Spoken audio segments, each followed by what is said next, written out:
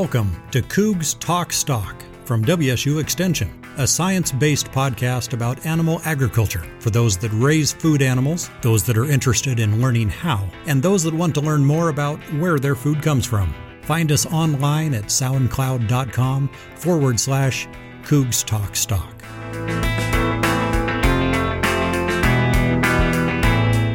Hi everyone, this is Dr. Don Llewellyn, Livestock Extension Specialist for WSU Extension on the main campus in Pullman. Welcome back to Cougs Talk Stock. Many of you know me from my work with beef cow nutrition and management.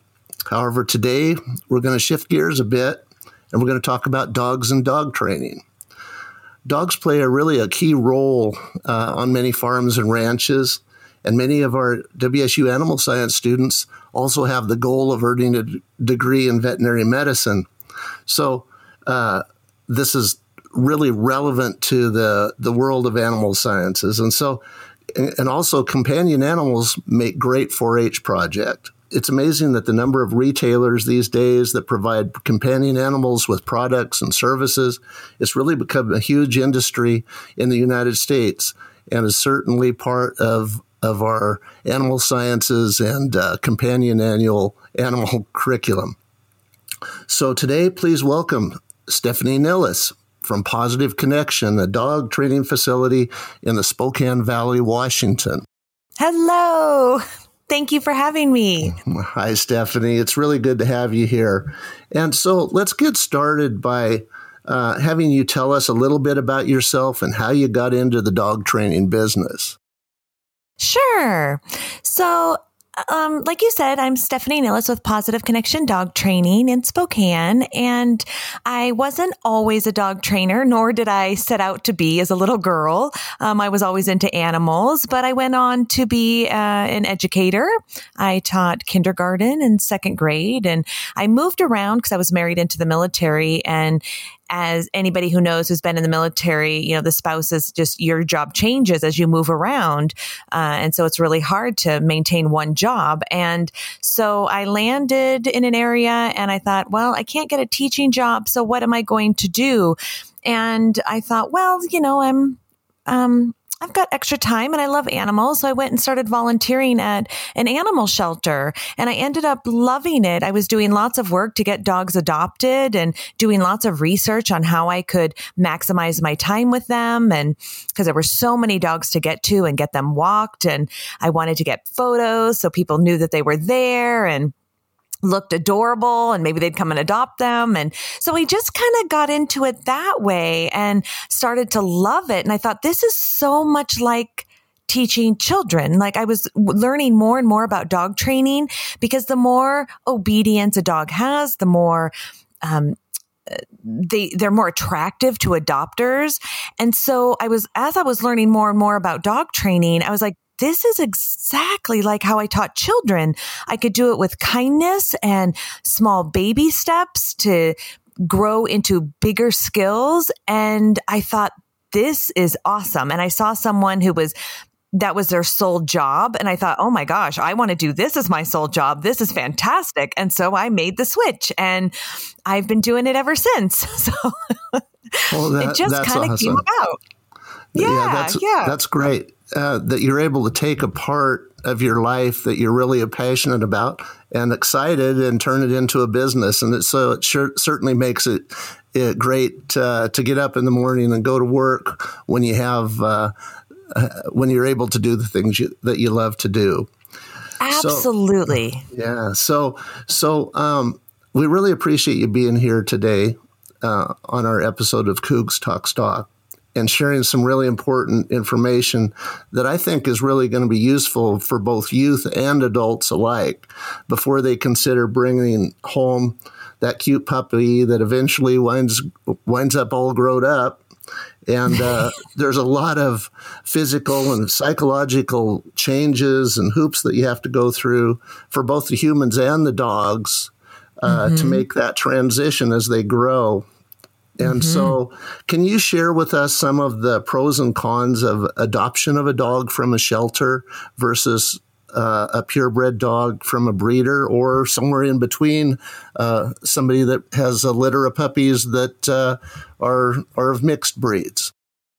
Mm-hmm. Yeah. I mean, there's going to be work no matter if you are adopting a dog or if you're getting a purebred dog. There's always you have to invest in them no matter where you get them from.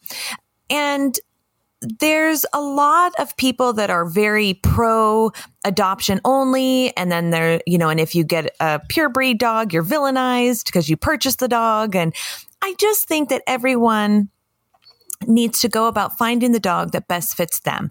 And that may be through adoption and it may be through a breeder. Now, when you go to adopt a dog, it is wonderful that we can take one less dog out of a shelter and find it a home.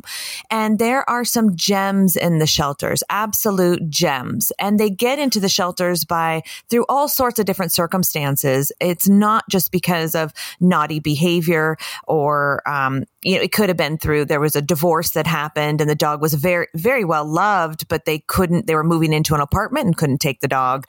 So it's a wonderful dog and you could just get an absolute treasure from the shelter. On the other hand, dogs also land into the shelter because they might have behavioral issues and those might always not be known. A lot of times dogs are really shut down in the shelters. It's a pretty stressful environment. And so you're not necessarily always seeing the true dog. They really tell you, wait about 30 days after you have the dog. And that's when you see who they truly are. And that's when some behaviors could show themselves when they didn't show themselves earlier on in the relationship. So it's kind of a crapshoot. You don't always know what you're getting when you're adopting from a shelter. But on the other hand, you could also be getting a lovely dog. It's just, you got to feel it out. Maybe you can always ask for trainers to help you find a just right dog for you and really ask a lot of questions of the staff at the shelter. And then, you have your purebred dogs and you got to be a little bit careful here because not all breeders are the same. You have your backyard breeders and then you have your very responsible breeders who are AKC registered. The puppies are all healthy as can be because the breeder is doing all the testing that's required of the parents to make sure they're not passing on deformities, diseases, those kinds of things that could crop up later in life. And so your backyard breeders, so your puppy should have some papers that come with it is what I'm trying to say. You want to go with those reputable breeders who are doing their due diligence to make sure that they are giving you the healthiest purebred dog possible. And then you have your backyard breeders who they would love to earn a buck on their puppies. They're doing it more for the money versus the love of the breed. And they do not come with papers. You do not know what kind of predisposed conditions they might have. So I would be, and also just support, they usually don't grow up in really good conditions.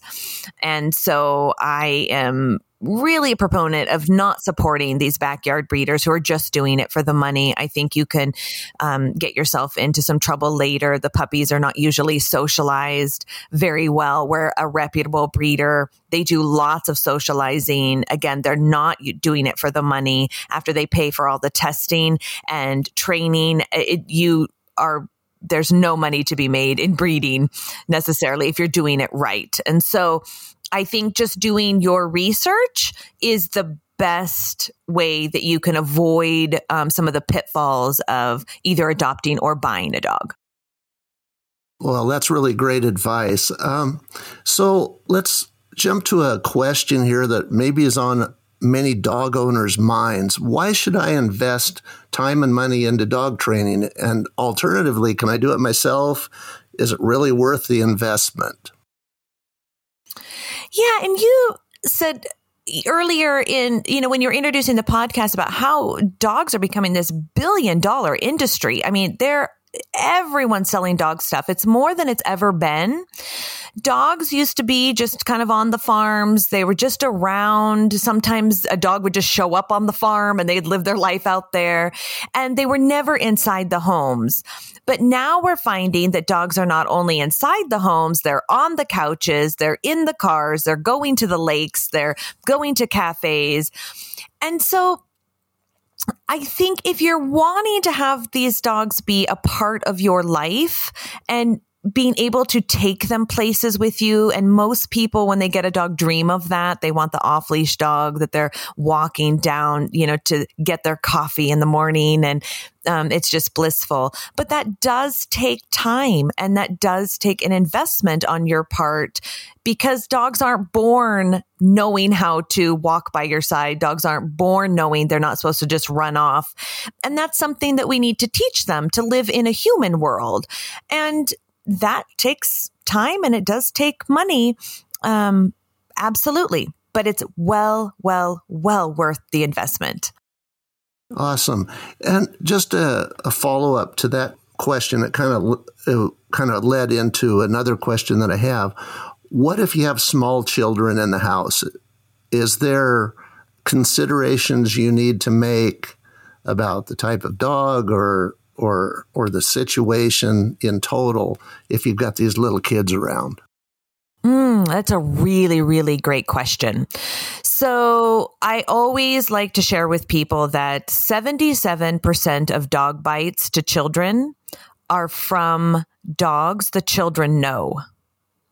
And a lot of those situations could have been avoided through management. So I do believe that when you're going to find a dog, it needs to fit your lifestyle. So if you like to just hang out at home, not a lot of people around, you want kind of a lazier dog, that you go get that kind of dog. If you're a hiker, runner, you're kayaking, you're paddleboarding, you want this dog to be really active, you go get that kind of dog. And then when we're bringing that into the home, no matter if they're the couch potato or they're the high energy dog, when we have children, I highly recommend doing management.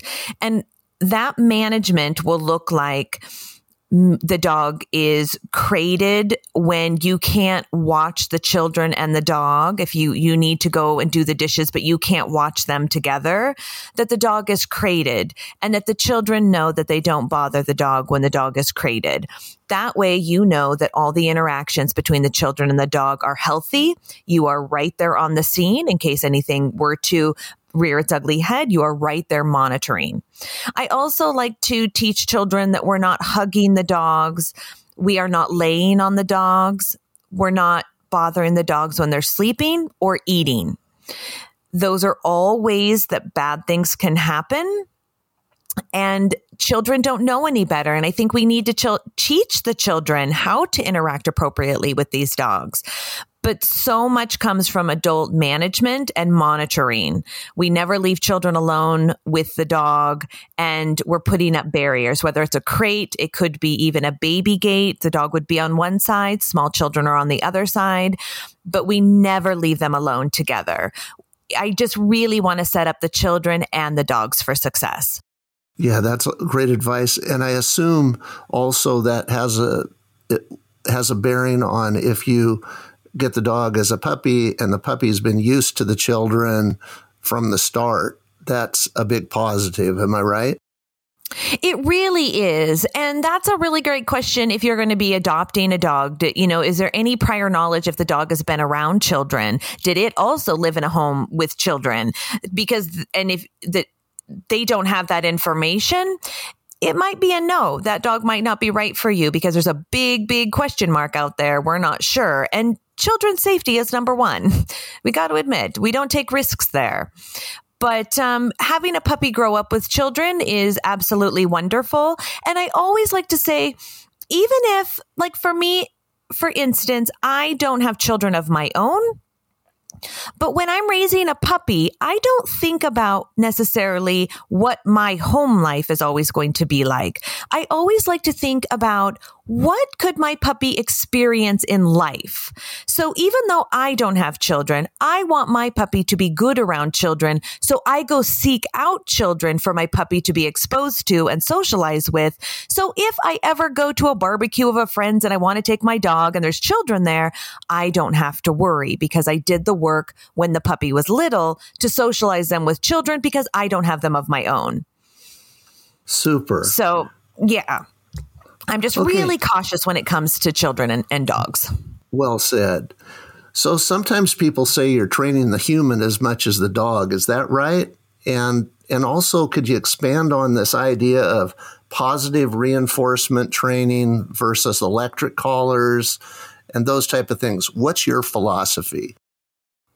Sure. And yeah, 100% I'm training the humans versus training the dogs. We need to learn to communicate with the dogs. We think, again, that the dogs just, if I say sit, the dog should sit. But the dogs don't even know English. And so it's really a matter of teaching the human how to train the dog. How do we communicate what we are asking of them? And the more that I can teach the human, the better relationship that human and the dog have together. It just deepens their bond. It also reduces a lot of frustration between the two of them. So I'm really working on all the habits of the human.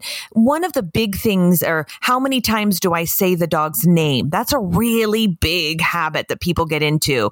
They'll say Max, Max, Max, Max. And it's like, well, we need to have better behaviors and better habits in that and teach the dog when I say your name one time, you give me eye contact. But when in fact, when we repeat the name over and over and over again, we're unintentionally teaching the dog to ignore us. And I know it's unintentional. We are not trying to do that. We think we're just trying to get their attention, when in fact we should back up a few steps and really reinforce the eye contact. When we say their name one time, the dog looks at us, we reinforce.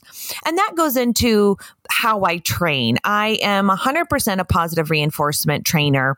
I don't use fear, force, or intimidation to train. No electronic collars, no choke chains, no prong collars, none of that.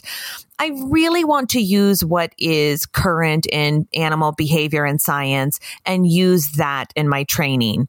I do lots of seminars, read lots of books from people who are very much into animal behavior and science. These people are training all sorts of species and where they're all using positive reinforcement. And some of these species, like your beluga whale, your elephant, they could just tell you no. There's nothing you can do about it. They could just tell you no, and they go do whatever they want to do. And through positive reinforcement, we're able to change behavior in these animals, and they're willing to participate with the humans. It is absolute magic when that happens. And I never want my dog to act in fear of me because that's not reliable. But when I take the time to train and reinforce and reward their behavior, they are so willing to work for me. And I know that when I'm out with my dog, Annika, and she's never been on leash in her life, she's 2 years old and I've never put her on a leash. And that's because I've reinforced her behavior. I've reinforced through food and through play. And I'm able to walk in a field and with full confidence, I could call her back to me no matter what's going on. And because she wants to. She wants to please me. We've done it so much. She thinks it's fun. She enjoys being with me. That feels good to me, knowing that we are so connected. We understand each other. And that was all done through positive reinforcement. Well, and I always use the example. Yeah, I always use the example just for fun. With punishment, that punishment doesn't work. I mean, if it did then we would not speed when we got a speeding ticket. So we get punished if we speed and get caught, we get a speeding ticket, but that does not change our behavior. But if a police officer was going around and giving us $100 bills going, I love that you are following the speed limit, more of us would try to get caught following the speed limit. But that punishment doesn't work. So positive reinforcement does. Awesome. Yeah. So as puppies develop, they go through a lot of psychological and physical changes, obviously. And so can you give our listeners some sense of the milestones in puppy development and how the training changes as they get older, and share some of the age-appropriate activities that you put the dogs through? Sure. So basically, in a nutshell, is before 20 weeks of age is the most critical time of a dog's life. The most critical. They are learning how to look at the world. Is sharing my food okay? Is being left alone okay? Dogs are okay. People are okay. Sounds are okay. Fireworks are okay. They're learning all of this, and we can build their confidence during this time. They are making connections in their brain. And if we set the stage at this time of their life, we have set the stage for the rest of their life. So as I was mentioning earlier, if I'm taking my puppy and socializing them with children, they are going to like children then forever. They've had positive experiences with them. They are going to like children forever. My dog Annika, again, I can put her with any child and she loves them. But that's because I did all the work when her brain was forming during that time. And so all she knows is goodness. Children equal goodness. And so it's really critical getting them into puppy classes. And it's really hard for people because there's so much information out there. It's like, well, who do I listen to? Who do I trust? And there's this big push, from veterinarians that you keep your puppy guarded and protected until they're fully vaccinated. Well, they might not be fully vaccinated until 18 weeks, but what we know from science is that they are learning about the world from 0 to 20 weeks of age. I mean, we are making these connections. Our brains are forming. So what we end up doing by harboring our puppies in the home until they're 18 weeks old and then starting, we can be building, fearful puppies, very shy puppies that don't like to get along with other dogs because they scare them. They've never seen them before. These connections have already started to be made, but they have not been exposed. So therefore, fear is involved then. And that is the thing that we want to avoid by any means possible. We want to avoid that. So you're more likely to have a very fearful dog, a reactive dog, an aggressive dog by harboring your puppy. Now, that's not to say that we just let our puppy go to a dog park and go and play. I very much protect my puppy. So the fear is parvo. The vets are saying, do not take your puppy anywhere because they're going to contract parvo. And as we need to be aware that parvo does exist and that my puppy could get parvo. But parvo lives in feces of dogs. So I don't take my puppy anywhere where there's feces of dogs that I don't know that are fully vaccinated. I also don't take my puppy to play with dogs who are not fully vaccinated and have a good vet history. So I always take my puppy around dogs that I know are going to be safe for my puppy. So then my puppy is getting the exposure in a very safe place.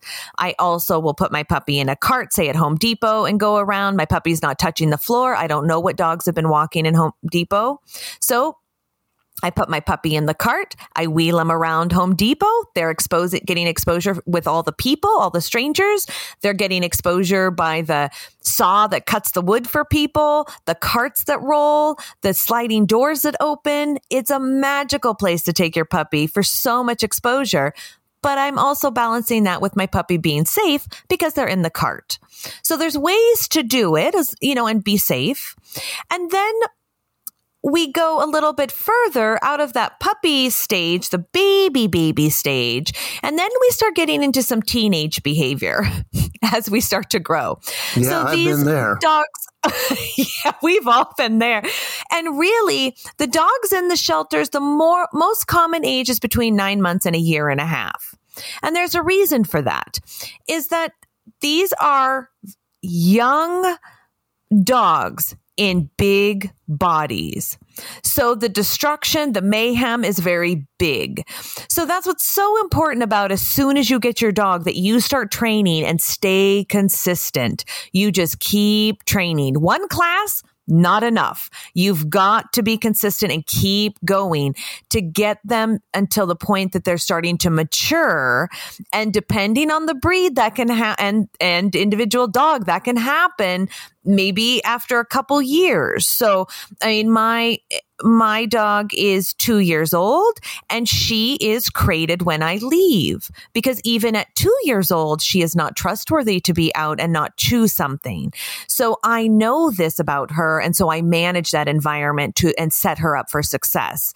So I've been training her for 2 years nonstop and she's still not done, but I do already have that off-leash behavior because I was reinforcing from the very beginning, being with me is wonderful. And so she continues to do so and stays by me.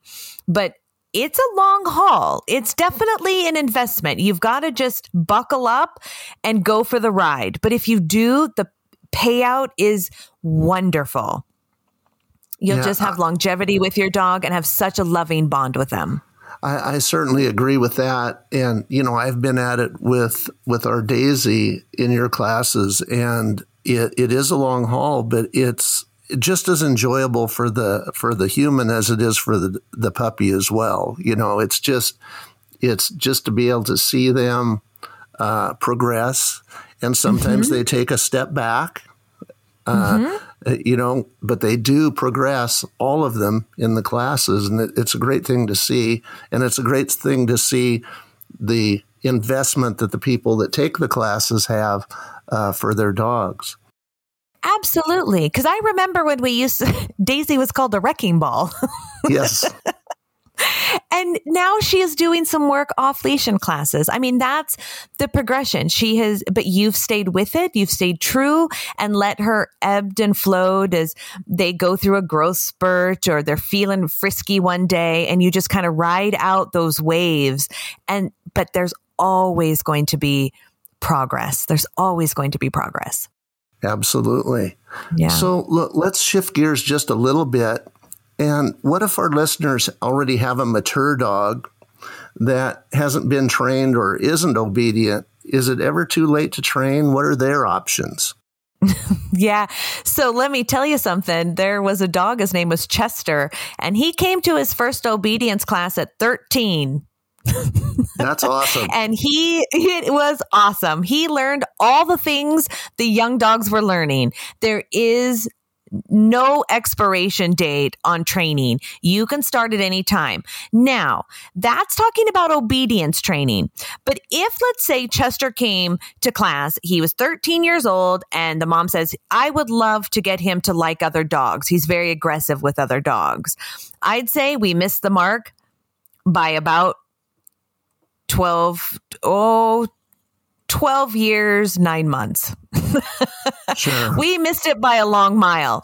So that is something that we can't undo. But obedience, to walk nicely on a leash, to sit, to stay, to leave it, all of those things, age does not matter one bit. So how about problem dogs? Is there hope for them? And do you work with problem dogs? I do work with problem dogs, and the hope is from dog to dog. It really depends on their experience. It depends on how long they have practiced the behavior. There's a lot of factors that go into this. And, you know, with problem dogs, if we're looking at aggression, for instance, there is this idea, is it nature or is it nurture? So sometimes we're dealing with a dog that could actually have a disconnect in their brain causing issues. And then we have other dogs that were raised, you know, because there's been dogs that have been raised by trainers even, and from puppyhood. And they turned out to be very, very aggressive, and they've never had anything adverse have happened to them. It makes us wonder if there's something from nature that made them this way. Those are you can't undo those, no matter how hard you try. And then we have other dogs who might be fearful of, let's say, a vacuum cleaner. Depending on their experience, there could be a possibility we could turn them around. So vacuuming would not send them into a tailspin and they go hide in the closet. So I do take all these cases just case by case. I look at the dogs as individuals, and then I assess from there to see what help can I bring to this dog. But I do think that no matter what, I like to exhaust all possibilities. And that makes me sleep well at night, knowing that I did everything that I could for this dog. I tried everything I knew how to do, from medication to behavior modification, to exercise, good food. I've tried everything, and to see if I could help this dog.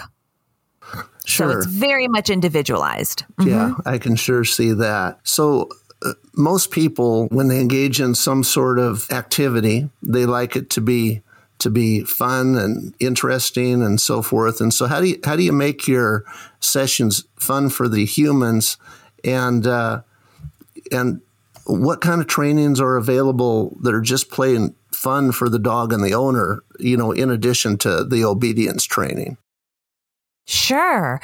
And this is where my teaching background really comes into play, because I am now just teaching, humans to train their dogs. I'm still teaching. And so I can keep the flow of my classroom going because I can get a sense of when things are dying down, when people start petering out. I know then I can inject in another skill, a fun activity, and that just boosts the energy of the room. And I learned all of that by teaching kindergarten, because they'd eat you alive if you were not on your toes.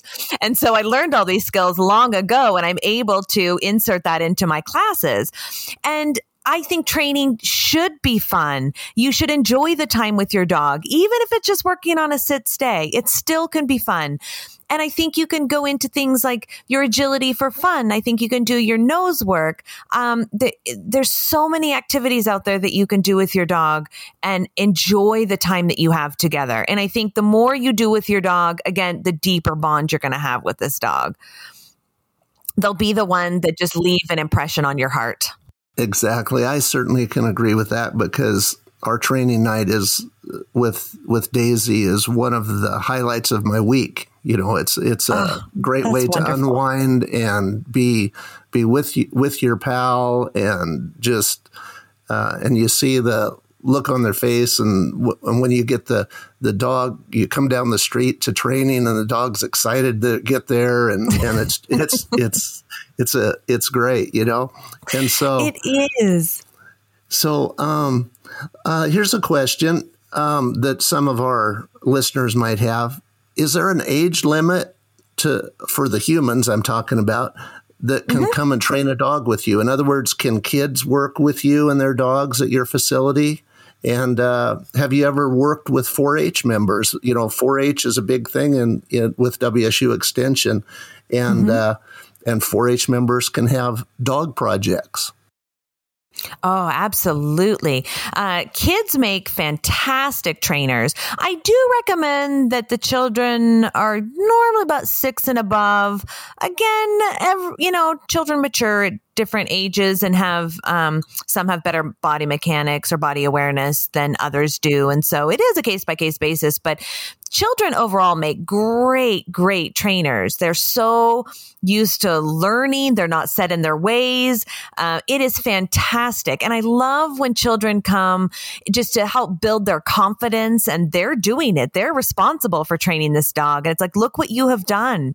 Look at you working as a team. This is beautiful. I love taking videos and texting it to their parents so they can see later of the two of them working together.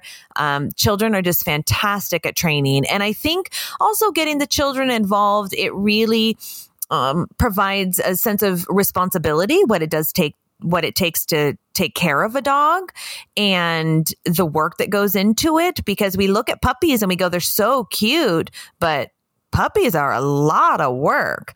And so it gives them a whole new appreciation of what it takes to go get a dog. And maybe then the more the children are involved in the training, one, the dog will be listening to the children as well as the adults, which is a common problem that I hear. The adults are like, the dog listens to me, but the children just get run over by the dog.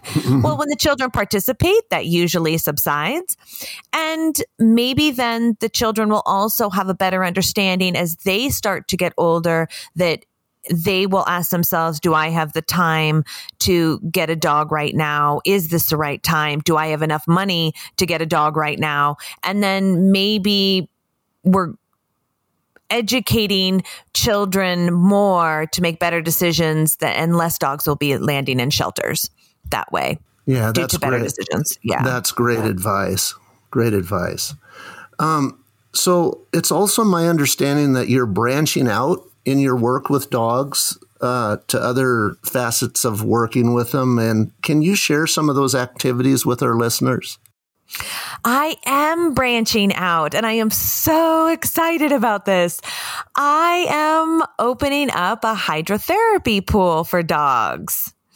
It is an 18 by 7.5 foot pool. It is not a treadmill. It is a full on swimming pool for dogs.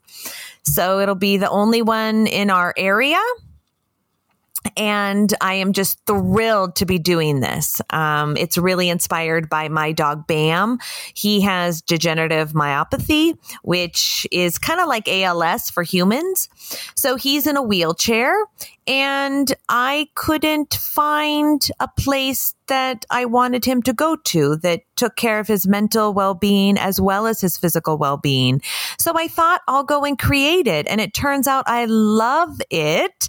I love getting the dogs in the pool and working with them and seeing them be so happy and content when they're out of the pool and they're all done and they're cozy. So that is in the works. The pool is in my shop. I'm currently building a deck for it. I'm putting together, it's a very carefully designed plan with the dogs in mind to make sure that it is safe, that it is comfortable, that they run to the door for the pool just like they run to the door at my training studio. I want them to be that happy. So that is my big thing that I'm working on right now. Oh, that sounds wonderful. We'll be interested to hear how that goes. What kind of conditions, mostly physical therapy type things, that you'll be working with the dogs with hydrotherapy? Most common, yes, it'll be some physical therapy work, a lot of senior dogs. It's a great way to eliminate the pressure on joints. You can relieve some of the aches and pains from arthritis in the pool. They're weightless in the pool, so it's super cozy. And the water is between 92 to 94 degrees, so it's warm for them to be in. And then this is a really great place, like we mentioned with the physical therapy, dogs healing from your knee surgeries and common surgeries that take a long time for these dogs to heal. They can heal faster in the water. There's no pressure on their joints. They can get full range of motion in the water, and they don't even get full range of motion in their stride on land. But in the water, they can. So it's really comfortable for them. I can also massage them and get into areas that I wouldn't be able to do when they were on land. So they can come out so comfortable. And there's no pressure. That's not supposed to be painful. So they're very comfortable in the water and just love coming. So it'll run the gamut. And of course, you can have those sports dogs who like to really swim. They're going for toys. It's more for athleticism. It could be for weight loss as well. So Sure. We get a few of those. But the majority of the work is usually your senior dogs and those dogs rehabbing from an injury or surgery. Well, great. That sounds like it's going to be a great endeavor for you. So as we wrap up here today, Stephanie, are there any words of wisdom you'd like to share with our audience who know that they're dog lovers, or those who would like to explore getting their first dog? Yeah, I guess my biggest piece of advice is know yourself, know your lifestyle, and then start thinking of a dog that would fit into that. I like a lot of different breeds, but I know some breeds are just not for my lifestyle. And that's really important. No, do you want to take a dog to a groomer, or would you rather have the wash and go kind that just have the single coat and you don't grooming not necessary? Know those things about yourself, what you're willing to do, and then go find a dog that checks those boxes. I think that will eliminate a lot of frustration later down the road. And if you can get into training, do it. Do it. It holds people accountable because you have a class every single week and you will see the progression in your dog. The curriculum's made for you. You don't have to think, what should I teach my dog? You don't have to go on YouTube and find things. It's already designed for you. And when you get into a really comfortable environment, I hope that it is one that you are looking forward to, that it's like a date night for you and your dog to go. So those are my two biggest pieces of advice. Find the dog that is just right for you and get enrolled into some training. Okay, well, that's great advice.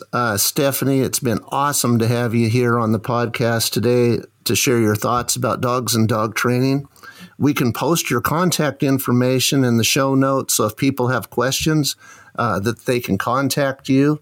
And also, Stephanie, if you have any resources you'd like to share with the audience, we would be happy to post those for you as well. If people would like to contact you or get more information on the web, where could they get that from? Sure. So I have a website. It is positiveconnectiondogtraining.com. And when you go to spell it, you got to spell it PAW, like a dog paw, and then the rest of positive. So PAWSITIVE, connection, just one connection, dogtraining.com. You can also find me on Facebook and Instagram. Thank you. So until next time, this is Dr. Don Llewellyn for Cougs Talk Stock. Thank you for listening to the Cougs Talk Stock podcast, brought to you by Washington State University Extension. You can review, rate, and subscribe on iTunes or anywhere you listen. Find us online at soundcloud.com/Cougs Talk Stock, where the additional resources from our podcasts are linked. Let us know if you have any burning questions or suggestions at cougstalkstock@wsu.edu. This podcast is brought to you by Hannah Browse, Sarah Drager, Dr. Don Llewellyn, and Natasha Moffat-Hemmer, and is produced by Connors Communications at Washington State University. The views, thoughts, and opinions expressed by guests of this podcast are their own and does not imply Washington State University's endorsement.